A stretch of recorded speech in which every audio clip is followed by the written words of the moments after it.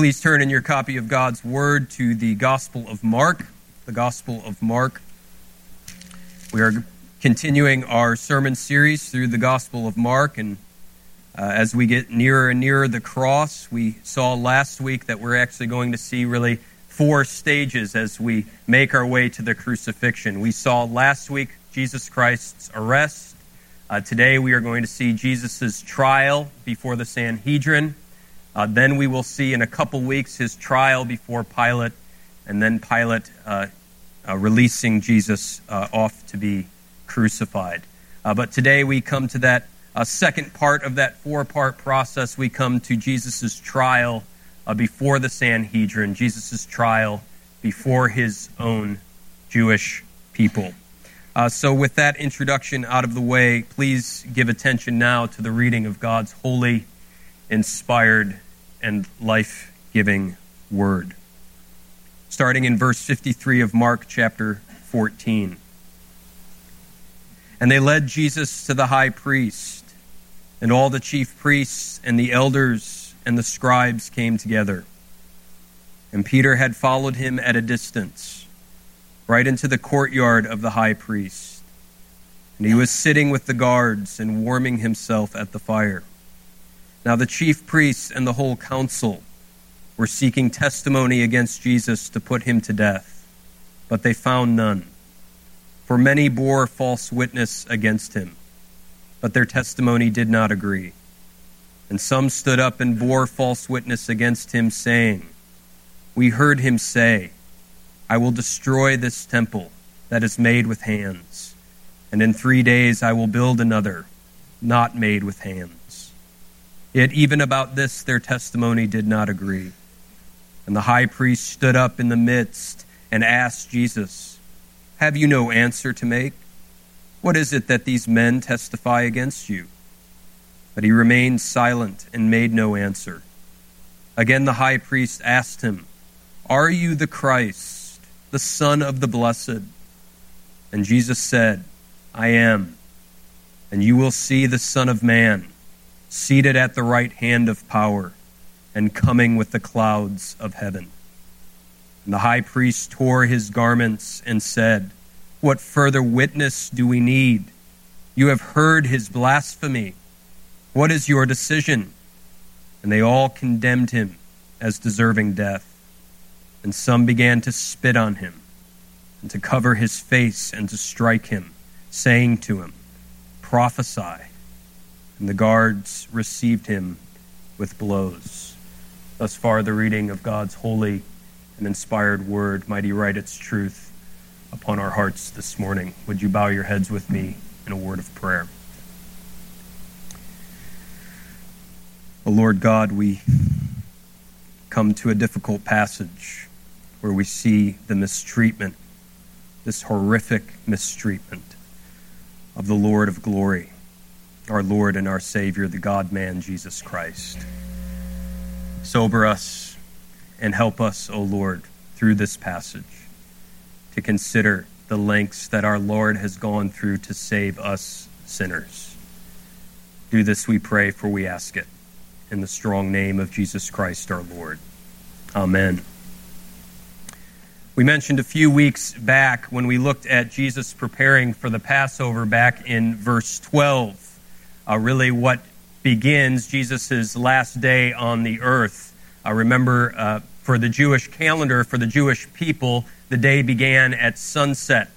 And so really with the Passover began the last day, Good Friday, last day Jesus would be on earth. And we said back then when Jesus was preparing the Passover in the upper room for him and his disciples to partake in, that all the gospel writers, all 4 of the gospel writers, seem to slow down when it comes to Jesus' last day on earth, at least before his resurrection. In most of the Gospels, in all 4 of the Gospels, really what you have up until that last day is sort of a quick run-through with Jesus' ministry with little pit stops in between. And a lot of times the material is not organized in chronological fashion, but each writer having a particular theological bent and purpose would sort of organize the material thematically in many ways. But with all four of the gospel writers, when it comes to the last day of Jesus' life, they slow down. And they give us that chronological, every little chronological detail in Christ's life. What this tells us is that in the minds of the gospel writers, this is the most important aspect of Christ's ministry. Jesus Christ has come to die. Jesus Christ has come to die for sinners. And the gospel writers understand this so much that they feed us every little crumb of his last day that will lead up to his crucifixion. From his arrest, which we saw last week, to his trial, which we will see this week, all the way up to his crucifixion, when we will know the exact hour at which Jesus Christ will die. The gospel writers want us to drink in every detail of Christ's last day on this earth. And certainly as we slow down and contemplate our Lord's last day on the earth and his death, we are to contemplate him. We are to think on Christ. We are to contemplate his work and what he has done for us by dying on the cross for our sins. However, in doing that, the authors are also forcing us, as those sinners that Christ came to purchase with his blood, they are forcing us to slow down and to consider and contemplate ourselves as the sinners that placed our Lord upon that bloody cross. We are meant to slow down to contemplate the depravity of man that would treat the Lord of glory in such a despicable fashion. And that is really what is in full view here in our passage, the depravity of man, the fallenness of a fallen world, the sinfulness of sin, the sinfulness of sinners. As we look today at the God of the universe who has been made man, treated like a common criminal, placed on trial for his life, spat upon, mocked, beaten, we are to contemplate ourselves. We are to consider what kind of world this is that would treat the God-man Jesus Christ in such a way.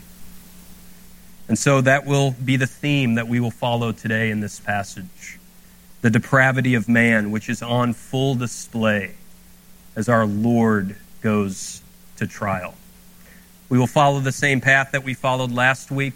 I will start by giving just a general exposition of the passage, and then we will close with 2 points of application. So first, the general exposition of this passage. Verse 53, we are told Jesus is led to the high priest. Now, the high priest at this time was a man by the name of Caiaphas. Now, what is worth noting about Caiaphas is that Caiaphas was a highly respected high priest. His tenure was 19 years, when in those days the average tenure for a high priest was about 4 years. So his tenure is 19 years, probably telling us that this is a very highly respected, venerable high priest within Jewish society and within Israel.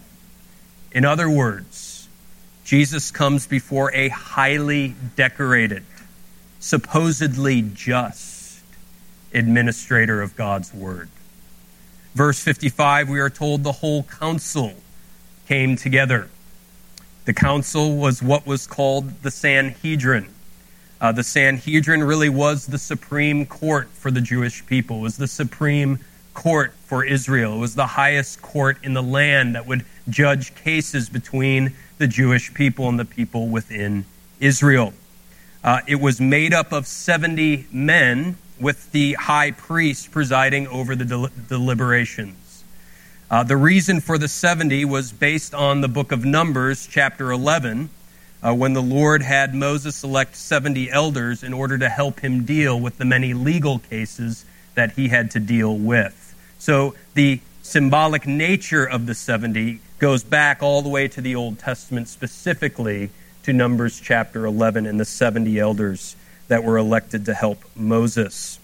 The Sanhedrin, when they tried someone, would sit in a semicircle on elevated seats so that they could see each other. They would be looking at each other, sitting in a semicircle. And the accused man would sit on the seat in the center with these men surrounding him, with these 70 men surrounding them. You can imagine the intimidating scene that this would have been as Jesus is placed here, seated before these 70 men, questioning him and the thoughts and ideas of him being the false Messiah.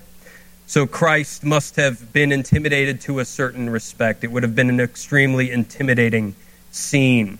Here's the Lord of glory, the judge of the whole universe, on the stand, being judged by mere mortals. What a stark and horrifying display of how truly fallen this fallen world is. Not only is he being judged, but as this passage indicates, he is being judged falsely and unfairly. We are told in verse 56, many bore false witness against him, and their testimony didn't agree. Now, what's interesting here is that according to Jewish law, in order for there to be conviction, there must be at least two witnesses against the accused. And if their depositions differed from one another in any way, they would be immediately thrown out. There are many, many Jewish documents that suggest that they took this very, very seriously. If there was any witness and their witness and their testimony contradicted each other in the slightest, their testimony would be thrown out. Yet in verse 60, the chief priests asked Jesus, "Have you no answer to make? What is it these men testify against you?" Now you have to ask the question, answer to what? Answer to what? The inadmissible self-contradicting witness? Answer to these people that you should have thrown out as inadmissible? Answer to what? Jesus has no reason to answer. This really is a righteous and just silence from the Lord. He need not open his mouth because there has been nothing brought to him that is worth responding to. These are inadmissible witnesses. If this chief priest were actually doing his job, he would turn to these false witnesses and condemn them. There are many documents that seem to suggest, Jewish legal documents that seem to suggest that false witnesses, if they were caught falsifying evidence, would end up meeting the same end that they were pursuing for the accused, so that they themselves would be killed if they were seeking capital punishment. Yet none of this happens. The chief priests and all there see that these are self-contradictory testimonies, yet the chief priest runs to Christ and says, "Do you have anything to answer them?" Yet again, as we saw last week, all of this is happening in accordance with Scripture. Remember Jesus' words last week in verse 49 where he said, "Let the Scriptures be fulfilled." Isaiah 53 verse 7 says this, "He was oppressed and he was afflicted, yet he opened not his mouth. Like a lamb that is led to the slaughter, like a sheep that is before his shearers is silent, so he opened not his mouth." As Satan orchestrates all this wickedness behind the scenes, little does he know that he is playing right into the hands of Scripture. Let the Scriptures be fulfilled. Let God's word be true, even when it is as ugly as this. Add to this that this is taking place at night. Capital cases were not to be tried unless they were tried in the daytime. They were not to try capital cases at night.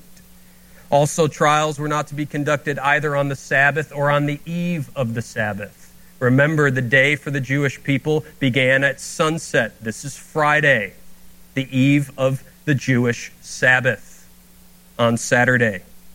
Acts chapter 12, verse 4 reports that Herod waited till after the Sabbath before he would try Peter.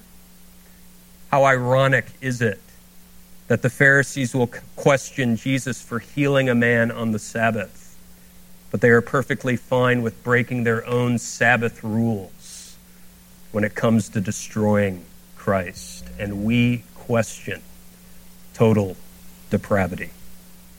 Verse 54 seems to indicate that this is taking place at the high priest's home.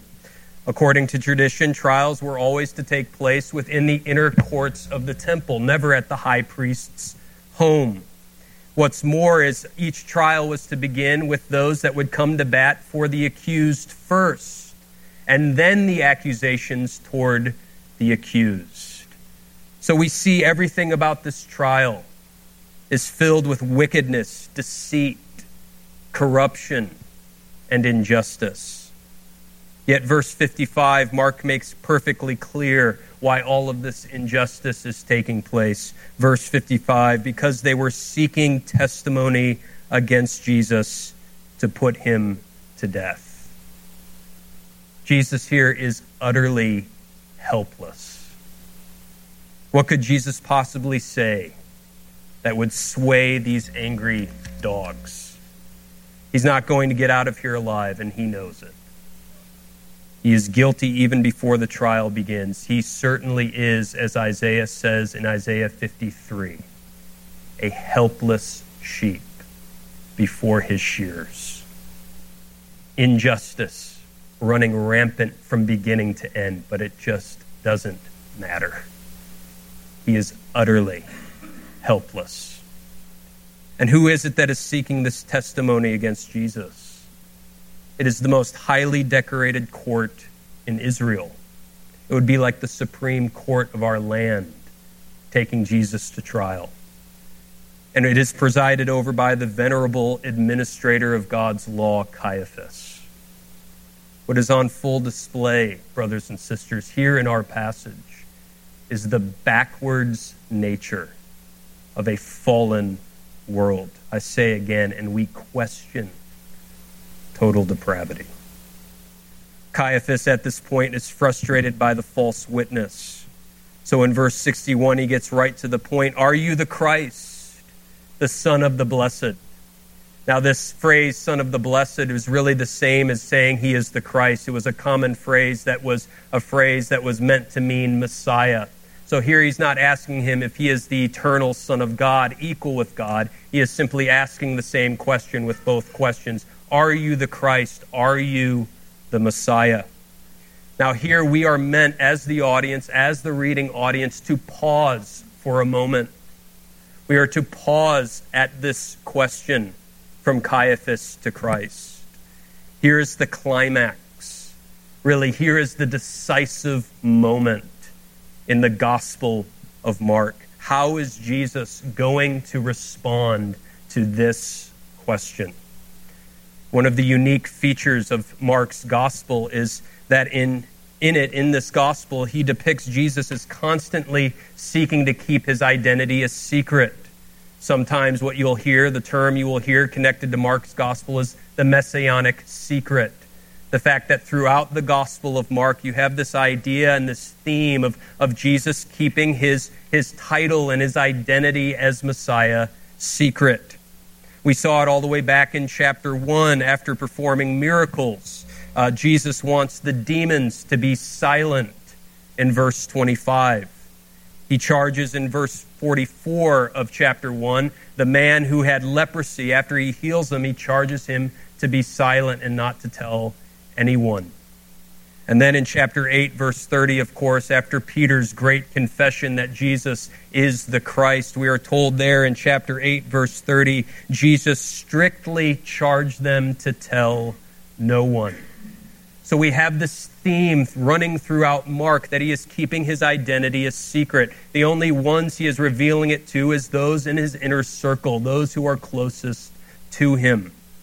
And so here you have this moment in the story where his accusers are before him, and they ask the question, are you the Christ? How is Jesus going to respond? we are to wonder, is he going to continue to keep his identity a secret? But remember what he said back in Gethsemane that we saw a couple weeks back. When his betrayer was at hand in verse 41, he says, the hour has come.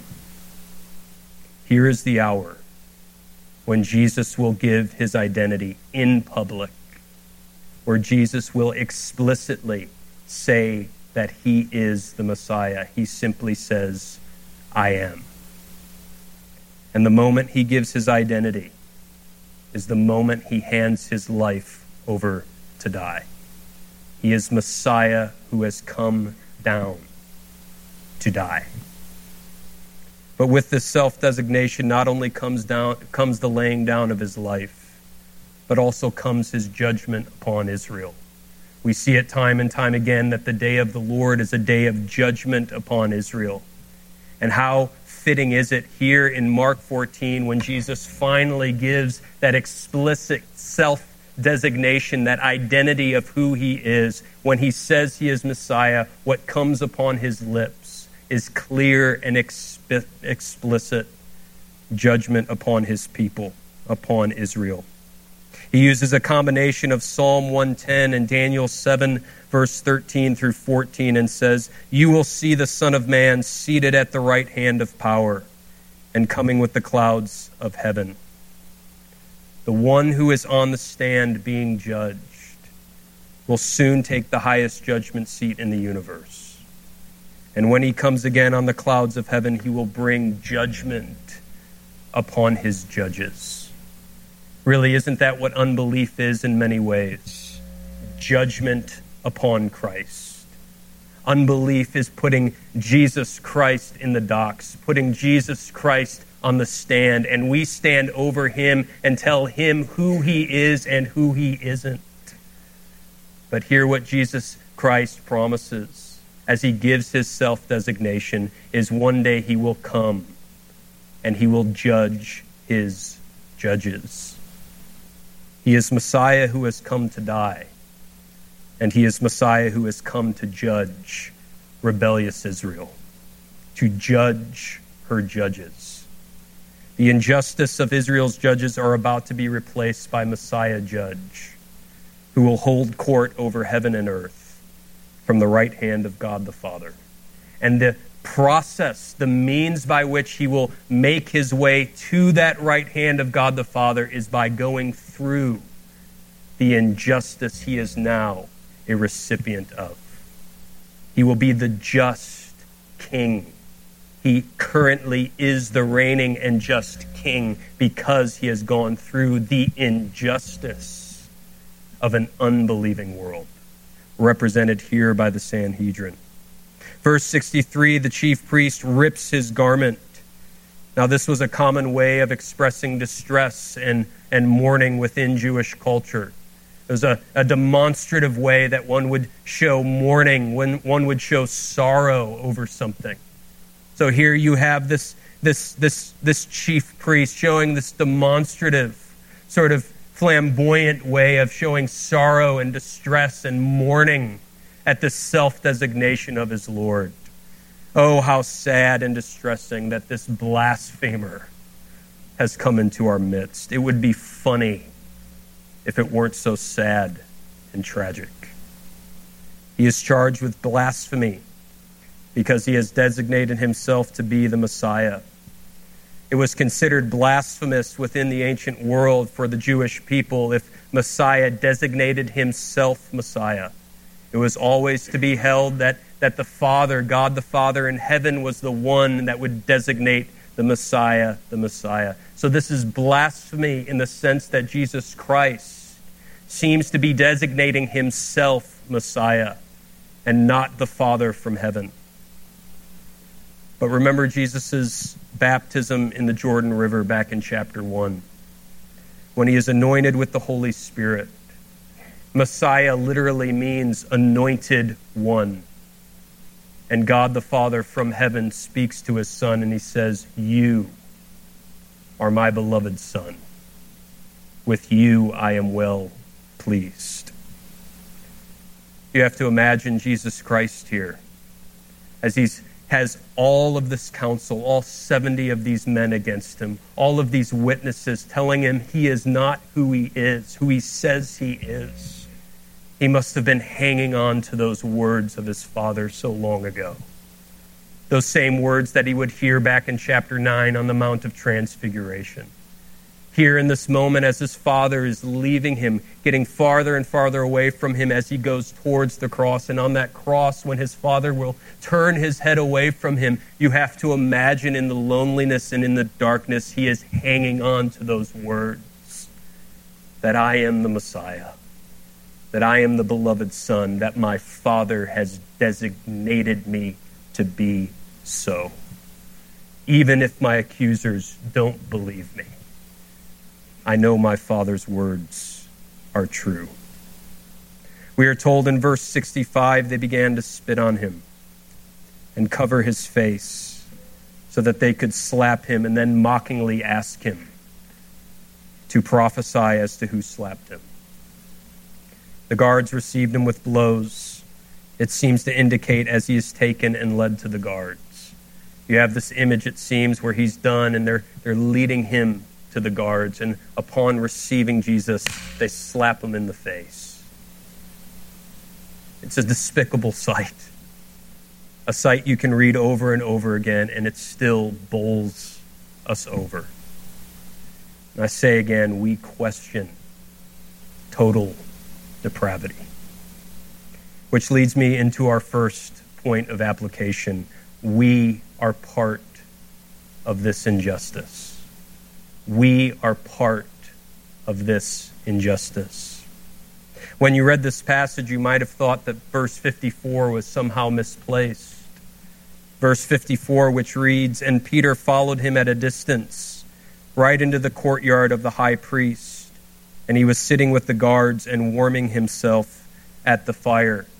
That verse seems to be somewhat misplaced here in a passage that is all about Jesus' trial, yet Mark interjects it here right at the front, giving us an indicator that Peter is there following Jesus, that he is warming himself by the fire. Why does Mark interject verse 54?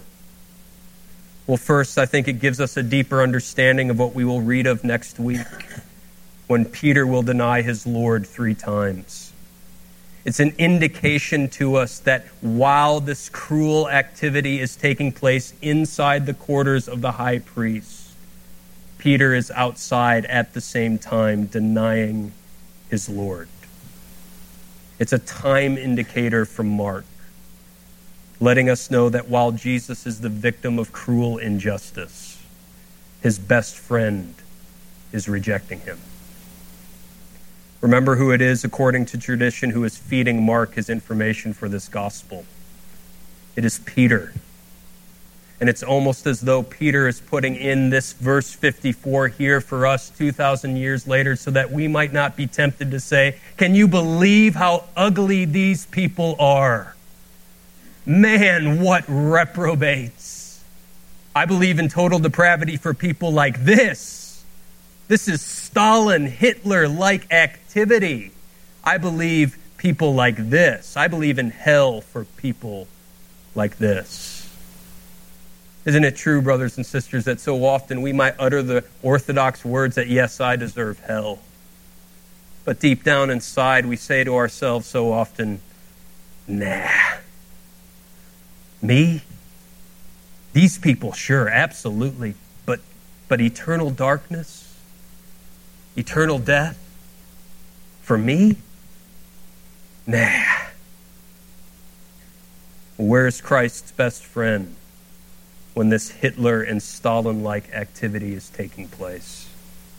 Where's one of the inspired writers of Scripture when this hell-deserving treatment is taking place?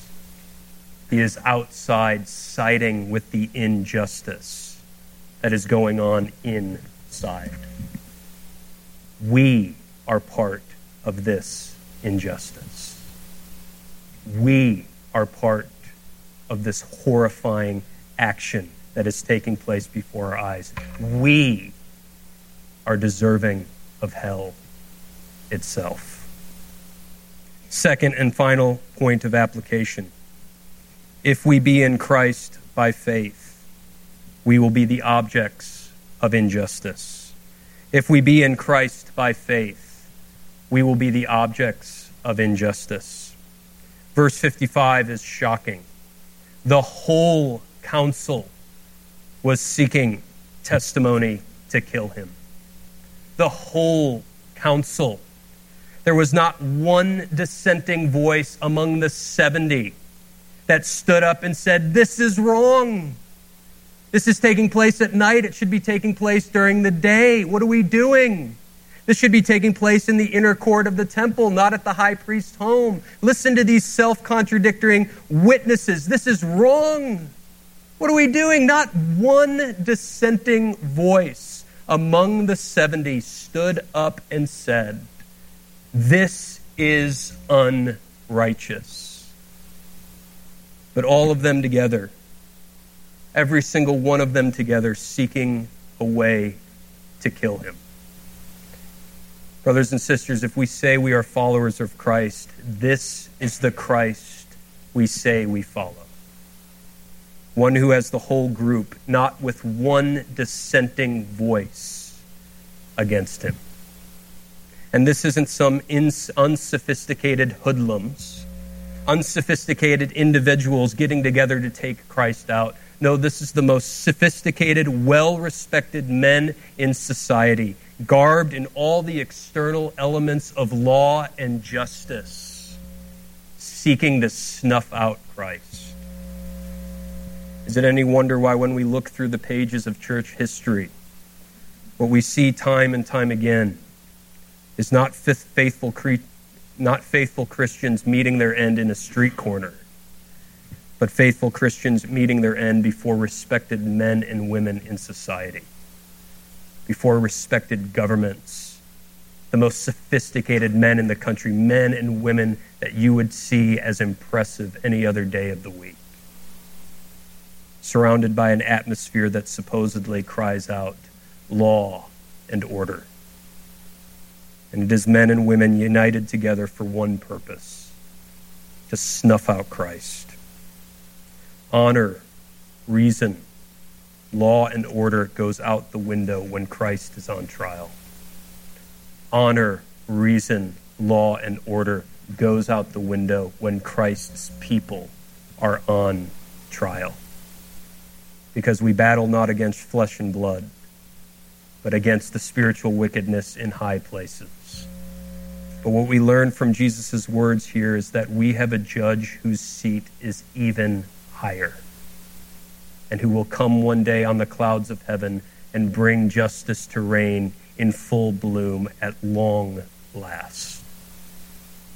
As we unite ourselves to Christ and become the victims of injustice in high places, might the Lord place before our eyes the one who is even higher, who alone we are to be accountable to. Let's pray. Dear Father, we thank you that you have come down in the person of your Son, that you have taken upon yourself flesh, and not flesh that took upon himself supernatural power so as to curb around the injustices of this world, but one that went right into the teeth of the lion for us. And so might we now see Christ seated at the right hand of God the Father due to that humiliation that he endured in this trial, and as we will see in a few weeks, at the cross.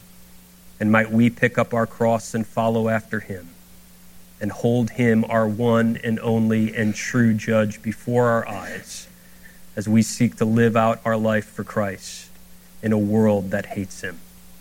Bless us, we pray. Pour out your spirit of strength, uniting us to our judge, to our King of heaven, that we might always seek to do that which honors him and lifts him high, that we might lift high the cross in all our activities, in all our engagements, in every single facet of our lives, so that you would be honored and that our judge, our King, our Christ would be magnified. Do this, we pray, for we ask it in the strong name of Jesus Christ our Lord. Amen. Would you please stand for our closing hymn, He Leadeth Me?